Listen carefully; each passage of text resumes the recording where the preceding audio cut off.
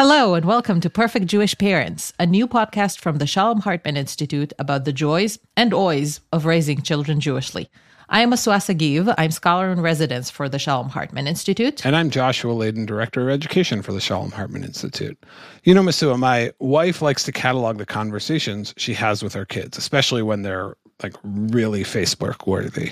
And my son in particular is great at asking amazing questions, though they often come at crazy times. And there was one time, a 15-minute period in which he just threw at us all these questions. Why do people have different voices? What makes us laugh? How big is the eardrum? How would someone eat a lion? What makes us ticklish? How would someone eat a lion is, of course, a question that we always think about. It's where do they come from? Just from the last week, my 3-year-old asked me, when you'll be my age, can you play with me? And can the outside be inside? Which I was like, It stopped you in your... I don't know how to respond in this moment. Yes. Right. That question of responding is really interesting because on one hand, the speed at which our children lob questions, not to mention the range of topics, is both impressive and occasionally infuriating. And of course, a lot of the times these questions come at bedtime or when we're just trying to get out of the door to go to school. And even if not, some of these questions are extremely challenging because we are not sure about the answers ourselves. So today, joining us for this conversation is Scott Hershovitz, who's the Thomas G. and Mabel Long Professor of Law and a professor of philosophy at the University of Michigan. And last year, he published his book, Nasty, Brutish, and Short, Adventures in Philosophy with My Kids. And we wanted to talk with Scott about why kids are particularly good at having big conversations and how these big conversations and big questions that kids ask us provide an opportunity to engage in curiosity and in creativity, even though sometimes they can be very challenging. We'll be back with that conversation in a moment. It is important and refreshing to receive a journal like Sources. I rely on Sources for a deeply informed and well-curated collection of essays responding to current events and issues in contemporary Jewish life. Hi, I'm Claire Sufrin, editor of Sources, a journal of Jewish ideas. We get in-depth information from noted scholars, often in dialogue with one another, which is not to say always in agreement. In the newly released spring issue, scholars examine the theme of Jewish life tomorrow, reimagining key Jewish concepts for the present and future. Read, reflect, and subscribe to the award-winning journal at sourcesjournal.org.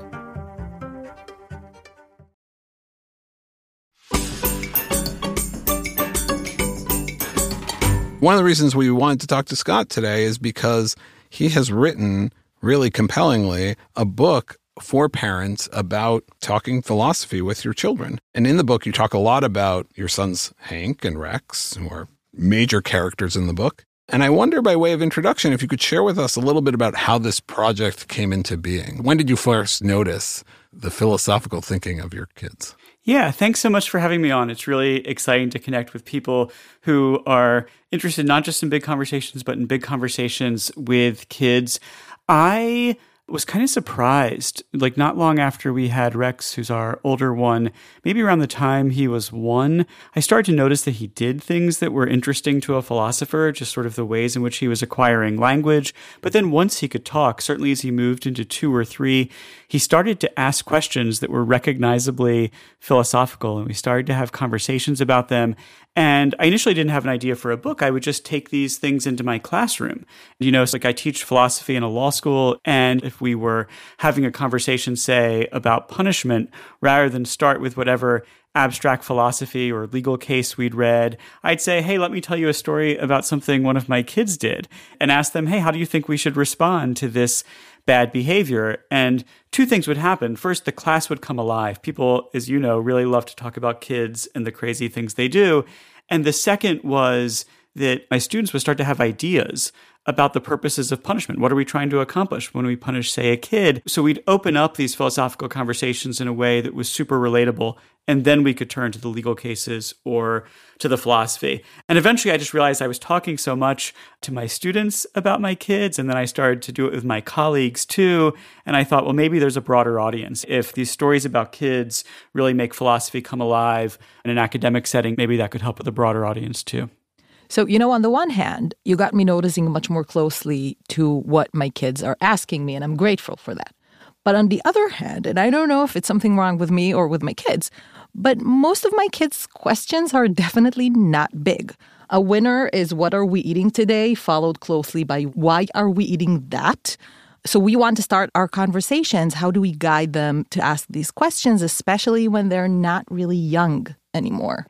Yeah, so I think one of the main features of being a parent is just you're lost in a blur of questions. So I cite this psychologist, Michelle Chouinard, who recorded hundreds of hours of conversations with her kids.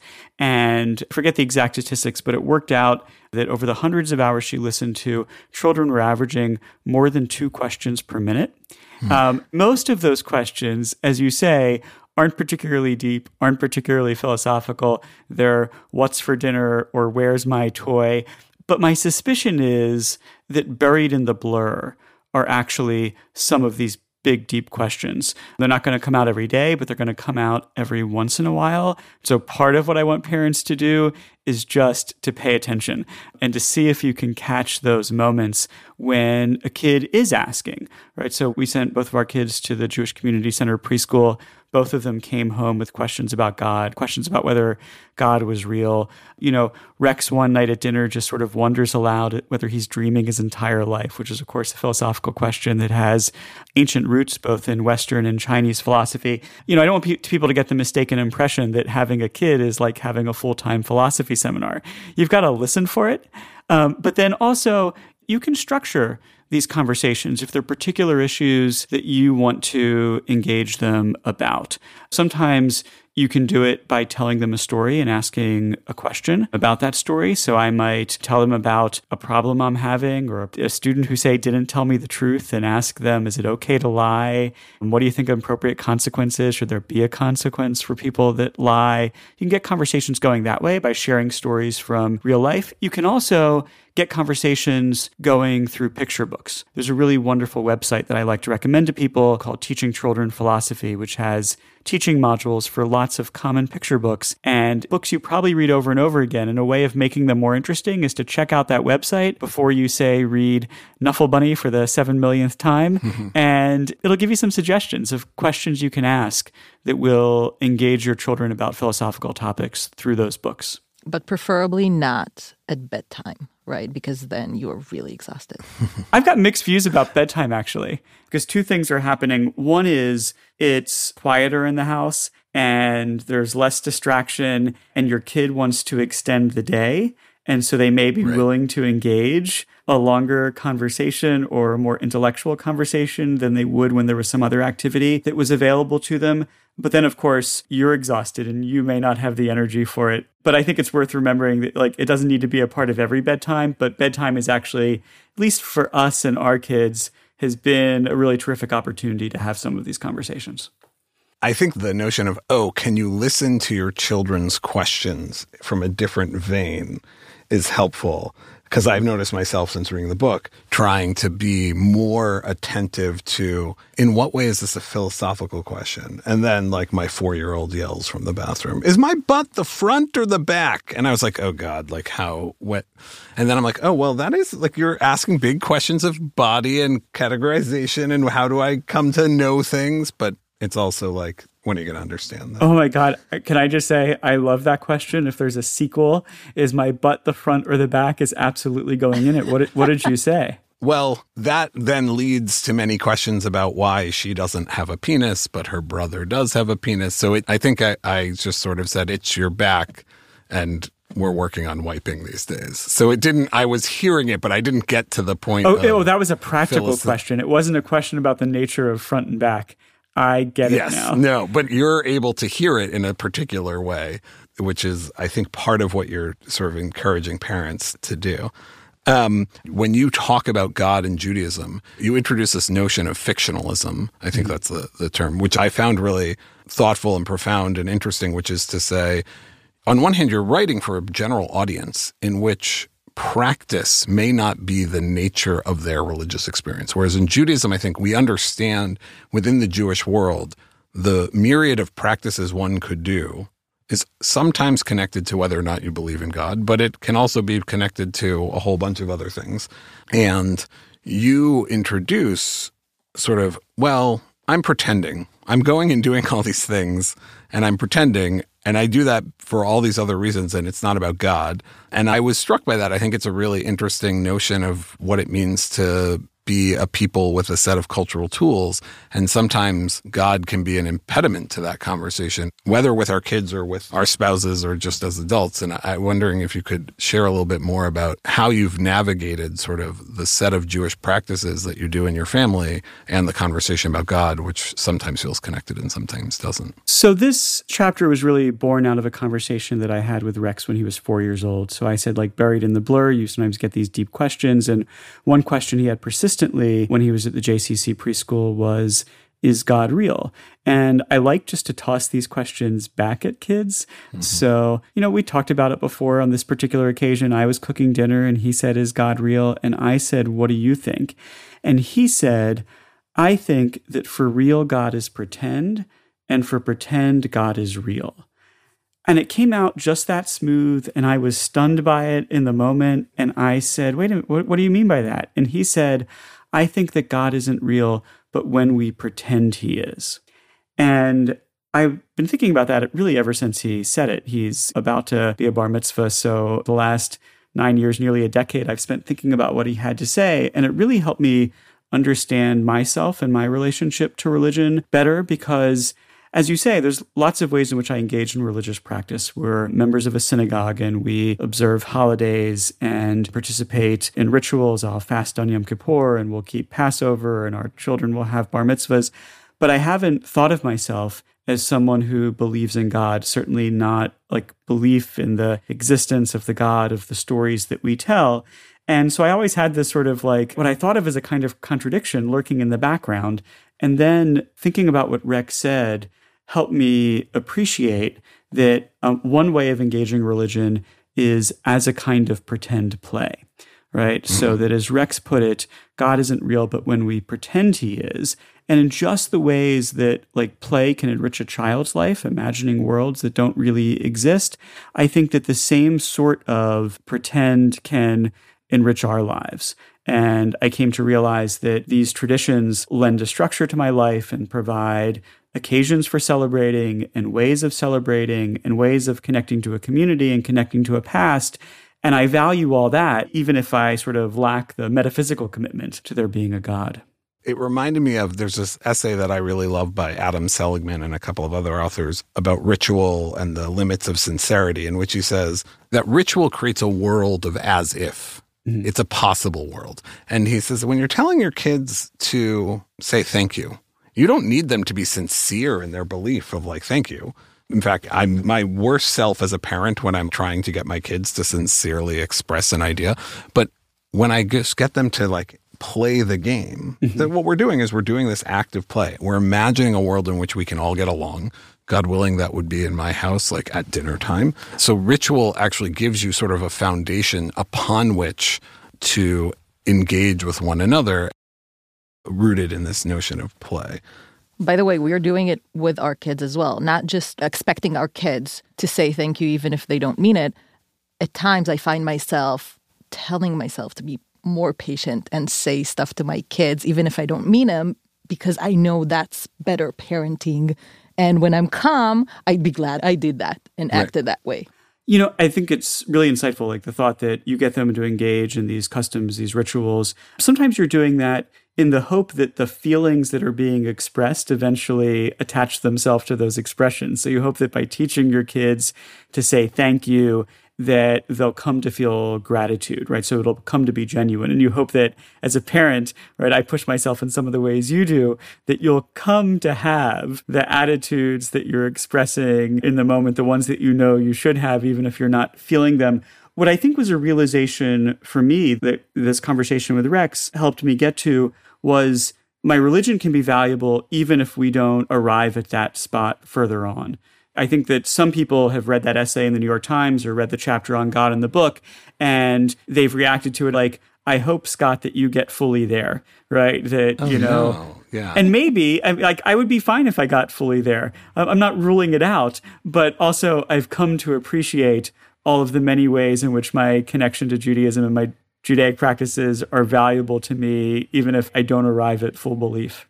I mean, I would just say I would never want belief to be an impediment for people to play in the world of Judaism. It feels like so sad to me. And I'm a pretty God-centered individual in my own life, but I just find it that they're two very different experiences. I think one of the things I really value about Judaism is its openness about belief, that it cares more about what you do in the world and who you are in the world than what you think about these questions. I sometimes marvel at the messages of other religions and think I would never make it even for a day. But I also think that there's a connection between that openness and attitude and this philosophical enterprise of, in our house, like, big questions are up for debate and there are no views that are off limits. There are no litmus tests for beliefs that you have to be a good member in standing of this religious community, of this family. And that's something I really value about Judaism. Your answer for God is pretending. But let's say I'm not sure what my own answer is, either about God or in other subjects. So is the right way to deal with a subject in which I'm not sure about and which I have doubts with is to talk about it with my child? Is there a line we can say, this is actually too much to talk about with my kid? And you differentiate between young kids who have tendency to philosophy and grown-ups who are realistic. And at some point, you are asking, why do the laundry when the world may not be what it seems? Now, for you, the fact that the world may not be what it seems is awesome. For me, it's terrifying. And for me, that's exactly the reason why I do the laundry. I do the laundry because that's a way to deal with the helplessness towards the big questions and especially the consequences that they have towards our lives. And when we are parents, I agree with you that we have a responsibility to open our minds and open our children's minds. But it also seems to me that we might have a responsibility to provide our kids with stability and even, yes, with answers at times. So I'd love to hear your take on when is doing philosophy with our kids an act of great parenting and when is it almost betraying our responsibility as parents? Yeah, that's a really wonderful question. I hadn't framed the issues quite that way. So here's what I want to rule out. Like, at the very beginning of your question, you said, if I don't know the answer, maybe I don't want to have the conversation with my kid. And actually, that's the attitude that I want to change, because one thing I think is super cool about these big philosophical conversations with your kids is that they upend the standard hierarchy in the relationship that you have with them. So usually you are the person with the answers. If they want to know where something is or how something works, you're the person who can tell them. But if they want to know what happens when you die or whether there's a God, you're a person with views, perhaps, and questions of your own, but you're not a person with the answer. There's this philosopher I really admire named Gareth Matthews, who is maybe the first person to come alive to the philosophical abilities of kids. And he said that one thing that's super cool about doing philosophy with your kids is that it can be genuinely collaborative. You're going to bring different things to the conversation. They're more open-minded and creative than you are because they haven't figured out the standard explanations of things. They haven't learned not to ask different kinds of questions. You know more about the world. You're going to be a more disciplined, more rigorous, more sustained thinker. But he thought you can, in conversation together, collaborate in a way that it's really hard to collaborate with your kids in other areas of life. So I would say, never let the fact that you don't know an answer stop you from having a conversation with your kid. In fact, tell your kid that you don't know and ask them what their ideas are and share your ideas and try and make it a genuine partnership. All that said, I don't want my philosophical conversations with my kids to increase their anxiety about the world or to raise new worries. So I think you want to present age-appropriate puzzles to your kids, not overwhelm them. Try and meet them where they are. But chances are your kids have some anxieties. They have some big questions. They're worried about death, or they're worried about God, or maybe, like, I grew up in the South as the only Jewish kid in school. I was told I was going to hell by other kids on other occasions. Like, if you think your kid is out in the world picking up stuff like this, you don't want it to be something they're struggling with on their own. So find out what their anxieties are and see if you can soothe them through conversation. But I agree, there's no reason to add existential worry where they have none. It's very clear that your children are not just angelic philosophers that are enlightened philosophical gentlemen, but how do you navigate the interactions and the partners and all that stuff? Well, I would say I don't want to give a misleading impression of what the book is like. It's not all conversations with my kids. Sometimes it's philosophical reflection on them. One of my favorite stories in the book is, when Hank comes home and reports in a very mysterious way that he'd taken revenge on one of his classmates who'd called him floofer-doofer. And then you're referencing, like some of the conflicts that we have around bath time or about whether we're playing with each other's toys, things like that. And those provide in the book an occasion to reflect on punishment and what parents are trying to accomplish when they punish kids and how similar or different it is to what the criminal justice system tries to do when it dispenses punishment, or conversations about revenge, trying to understand why we all have this impulse and whether it's something that should be restrained or whether there are aspects of it we should try to honor and find substitutes for. On the question of how do we deal with the chaos of parenting, I feel like not well is often is often the answer. And you can see in the book, I think, some of my attempts to think through some of our foibles, our first and early failed attempts to punish Rex and what went wrong and what could we be trying to do differently. I am blessed, the other thing I should say, I'm blessed to live with a social worker. My wife is a therapist, and she is the calm voice in our house who knows better how to address the chaos. So maybe the answer is, if it's not too late for you, parent with a professional. Yeah. Huh. Yeah. Great advice. I'm still trying to marry rich, but that didn't happen either. But this is so interesting because my social experience here in America is so different than the one that I had in Israel. Yes, because here no one cares what I choose to practice or what I'm doing or what my family is doing. But in Israel, there's a whole web of institutions that are affected or in which my family is affected by my choices. Meaning you belong to a synagogue and you go to a day school here, but it's different? It's different. Yes, it's different because I'm much freer to observe or not observe certain practices. I don't know why that is. Maybe it's because I'm still an outsider and not really belong to the community. So let's say even when I'm talking about here, right? So I'm personally sociologically observant, but there are some practices which I find immoral or that doesn't seem right to me. But then the philosophical conversations that I have with my children, let's say about Jews versus non-Jews or intermarriage or anti-Semitism, they can come into conflict with my community, with school, with society. So how do we deal with the fact that my family is not an independent unit and there is the community outside when we're having these conversations?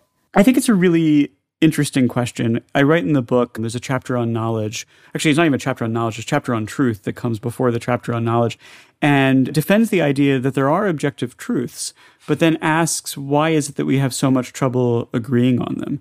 And it introduces two notions epistemologists have, an idea of an epistemic bubble and the idea of an echo chamber. So an epistemic bubble is a situation where you're shielded from contrary sources of information.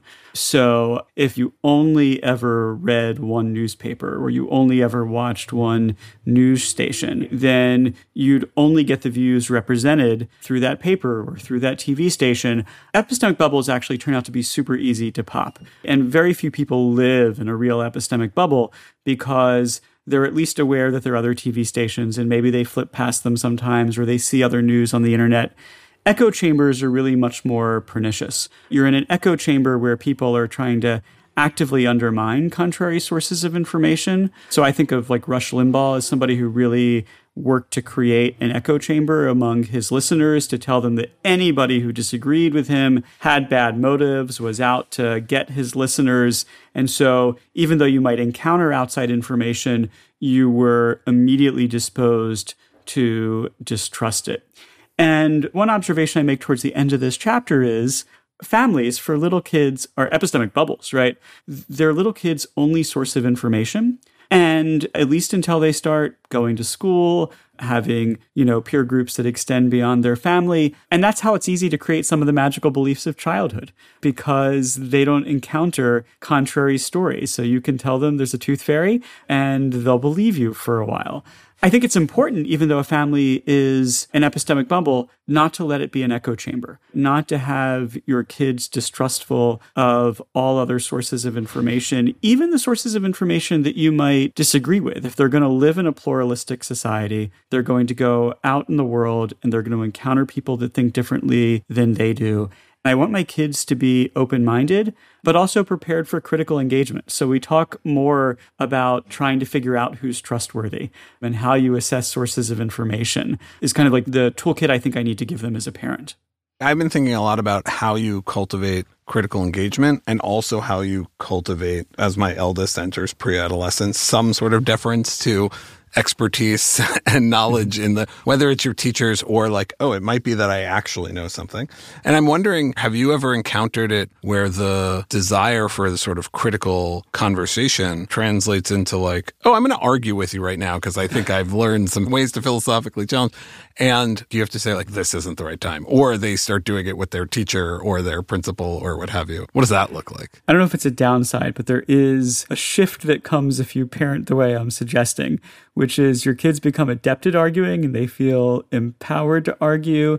And I think this happens naturally for many kids anyway, but they lose whatever disposition they might have had sometimes to defer to your authority. But I try to lean into that too, right? To have conversations about why it is that I get to decide. There's a chapter in Authority on this book. And sometimes the answer might be because I know things that you don't, right? That's true, especially when they're little. Sometimes it might be that not being in the situation you're in, I can see it more clearly. I don't have the kind of biases that you do, or I've developed habits of self-control that you don't have. And I'll tell my kids about that. Sometimes it might be that like it's just that a decision has to be made. And, when you're an adult, it will be your decision to make. But for now, it's my decision to make. And I'm comfortable sometimes asserting my authority in that way. And sometimes peremptorily, if there's not time to have a conversation, what I encourage parents to do is just return to it later and to have a conversation about why you made the decision you did, right? Like one thing I want to communicate to parents is like your authority to settle a question doesn't mean to act however you want to act. You should try to get things right. And when there's time, you should be willing to share those reasons with your kids because you're trying to help them reach a stage where they can make good judgments for themselves. This also feels like a respecting kind of parenting that generates maybe a different kind of trust than the trust of the epistemic bubble. Because I feel like as our kids grow older, they respect the fact that we respect them. And they learn to trust us because we trust them with asking the questions. And as you said before, Scott, collaboratively understanding the world around us. I think part of earning that trust is being willing to acknowledge when you've got it wrong. I find it hard sometimes, especially now that we've reached adolescence, but I will go to my kids and say, hey, I'm sorry I got upset, or I'm sorry I made that decision, and I've been thinking it through, and I made a mistake. And I tell them, like, when you're thinking about people in the outside world, that you should trust the people who would tell you if they got it wrong. And so I'm trying to be that kind of parent that would be upfront and honest and say, I made a mistake, and here's why, and I'm sorry. That's such a great approach. Scott, thank you so much for talking with us. Our last segment is called On One Foot. It's a moment when we respond to a question that's been posed to us by children. I'll start with a question I got last night. My 4-year-old turned to me and said, people eat cows? And I said, yes, in fact, you eat cows. And she said, why is it okay to eat cows? And I was stumped for a moment. How would you answer? On one foot. So I think, and this reflects some of the conversation that we had earlier, I think I would start by saying, I'm not sure that it is. And I'd want to give the kid the first opportunity to make a case, because when that question comes, why is it okay? That child has probably already thought that maybe it's not. And so I'd want to hear them articulate their reason for worry and tell me why they think it's not, and maybe ask them how it makes them feel and what their concerns are. And then to share my, I'm not a vegetarian. I eat meat. I try to eat meat that's been treated humanely, although I exist in a world that's not so good at treating animals humanely. So I probably fail in that more often than I would like. But I would want to share my uncertainty and my anxiety about that question with my child. Nice. Masua, is it okay to eat cows or animals? How would you answer? I think I'm going to take this to a Jewish angle and say that although Jewish tradition does not forbid eating meat, and in fact, it actually encourages us to eat meat, there are also clear views that say that eating meat is actually unethical and immoral. And in the future, we won't be doing that anymore. And I think that I'll want to talk about how there is a gap sometimes between our vision and our aspirations and between the reality that we're facing right now. Yeah. Nice. I mean, obviously, if I'm like, you have to eat dinner right now, I would be like, you have to eat dinner right now. This is one of those moments where you're trying to get out of doing something I want right now. But I think if I have the context is one in which there's actually room for conversation, I think I would want to share my personal experience, which is I was a vegetarian. I'm no longer a vegetarian. We're trying to eat less meat. I'm more concerned about environmental issues than about treating animals well. But I know that there's an entire philosophical school right now about animal rights and legal school. And so I'm interested in bringing that conversation to bear. Mm-hmm. If you have a question you want to submit to the show, please write to perfectjewishparents@shalomhartman.org. Scott, it's been a pleasure to have you here. We really appreciated your ideas about talking philosophically with our kids. It's a great book, Nasty, Brutish, and Short, Adventures in Philosophy with My Kids. It deals with big questions. It also deals with questions germane to Jewish life. So people should check it out. Thank you so much for joining us today, Scott. Thank you for having me. It's an honor to be part of the opening episode, and I can't wait to listen to more. Thanks for listening to our show. Perfect Jewish Parents is a production of the Shalom Hartman Institute, where we tackle pressing issues facing Jewish communities so we can think better and do better. You could check out our world-renowned faculty, free live classes, and events at shalomhartman.org. Our producers are Jan Lauren Greenfield and David Zvi Kalman. This episode was edited by our production manager, M. Lewis Gordon, and our theme music is by Luke Ellen.